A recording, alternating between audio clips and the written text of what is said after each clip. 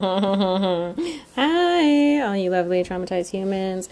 Today we're talking about heat training versus altitude training. I find both to be useful. One's not better than the other, you know? Uh, same but different. Separate but equal.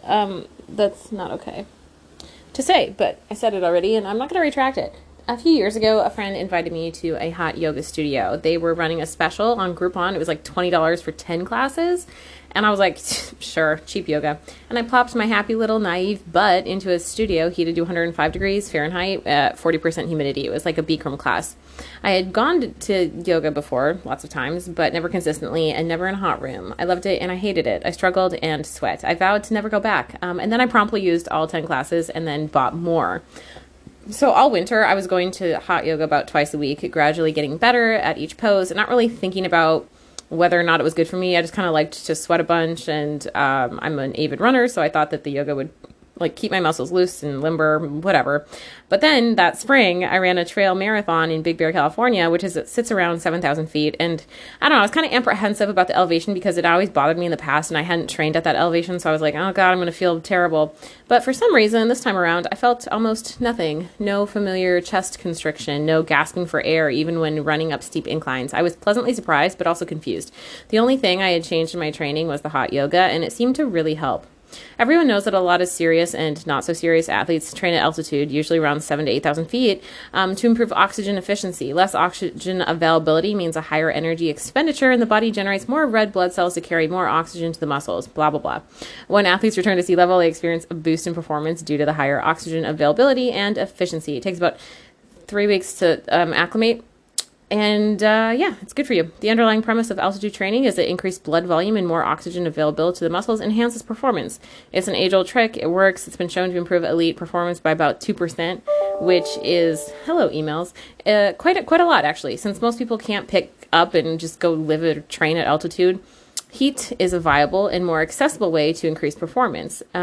While altitude training encourages the body to generate a higher number of red blood cells, heat training increases red blood plasma volume. Not sure what the difference is. I'm not a fucking scientist, but it offers more blood to carry oxygen to the muscles, so it kind of increases your blood volume.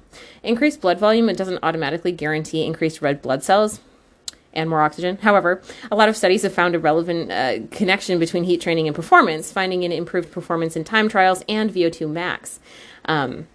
They did this most recently on cyclists and the people who were training in hot conditions as compared to the control conditions performed better. Researchers have been looking at the effects of heat on athletic performance for decades, and their results have been consistently surprising. Studies have found that in addition to an increased rate of perspiration, training in the heat can increase an athlete's blood volume plasma, which I already talked about, reduce overall core temperatures, reduce blood lactate, increased skeletal muscle force, and counterintuitively make a person train better in cold temperatures. I guess maybe just getting used to extreme conditions. I don't know. Santiago Lorenzo, a professor of physiology at Lake Erie College of Osteopathic Medicine and a former decathlete at the University of Oregon. That was a long intro. Anyway, he's smart. He said that heat acclimation provides more substantial environmental specific improvements in aerobic performance than altitude acclimation. So live high, train low, blah, blah, blah. That's usually what people try to do. But we can more quickly adapt to heat stress than we do to hypoxia, which is the lack of oxygen. So heat training not only does a better job at increasing VO2 max, but it also makes athletes better at withstanding a wider range of temperatures, and it works quicker than altitude training. Like you reap the benefits quicker than 3 weeks or whatever. So few tips here. Work out in the heat of the day instead of avoiding it. Many of us wake up early and try to like beat the heat, but that's not always feasible. And you know, if you're in a long race, you're going to be in the heat of the day. So work out in the afternoon. Just be sure to hydrate. Head to a dry sauna immediately before or after your run for 20 to 25 minutes, and avoid drinking water during that time. This won't deplete you in the same way that working out in the heat does. Like you won't be as taxed, but the benefits are similar. And then you can also like build up your time over time. You can do it for 30, 40 minutes eventually. Do what I did and adopt a hot yoga practice. Be sure to find a true hot yoga class, not just a heated or a warm class, to reap the maximum benefits. Hot yoga is great because you'll benefit from heat training while minimizing the impact of training both physically and logistically. Like I don't know, it's not as hard on your body. It's low impact. And then 4, if you do choose to train in the heat, keep your effort on the lower end of the spectrum because heat adds a layer of stress. Be sure to hydrate with electrolytes after, and don't heat train every day. Studies show benefits from 1 to 3 days of heat training a week. And that's all I did. But for a consistent amount of time. I mean, I was doing it all winter, so for months I was heat training. Anyway, things I linked. Read about the benefits of hot yoga. I love hot yoga. I love it so much. Watch Running Wild break down the benefits of heat versus altitude, or find yourself an at-home sauna. I'm thinking of getting one. They're relatively cheap.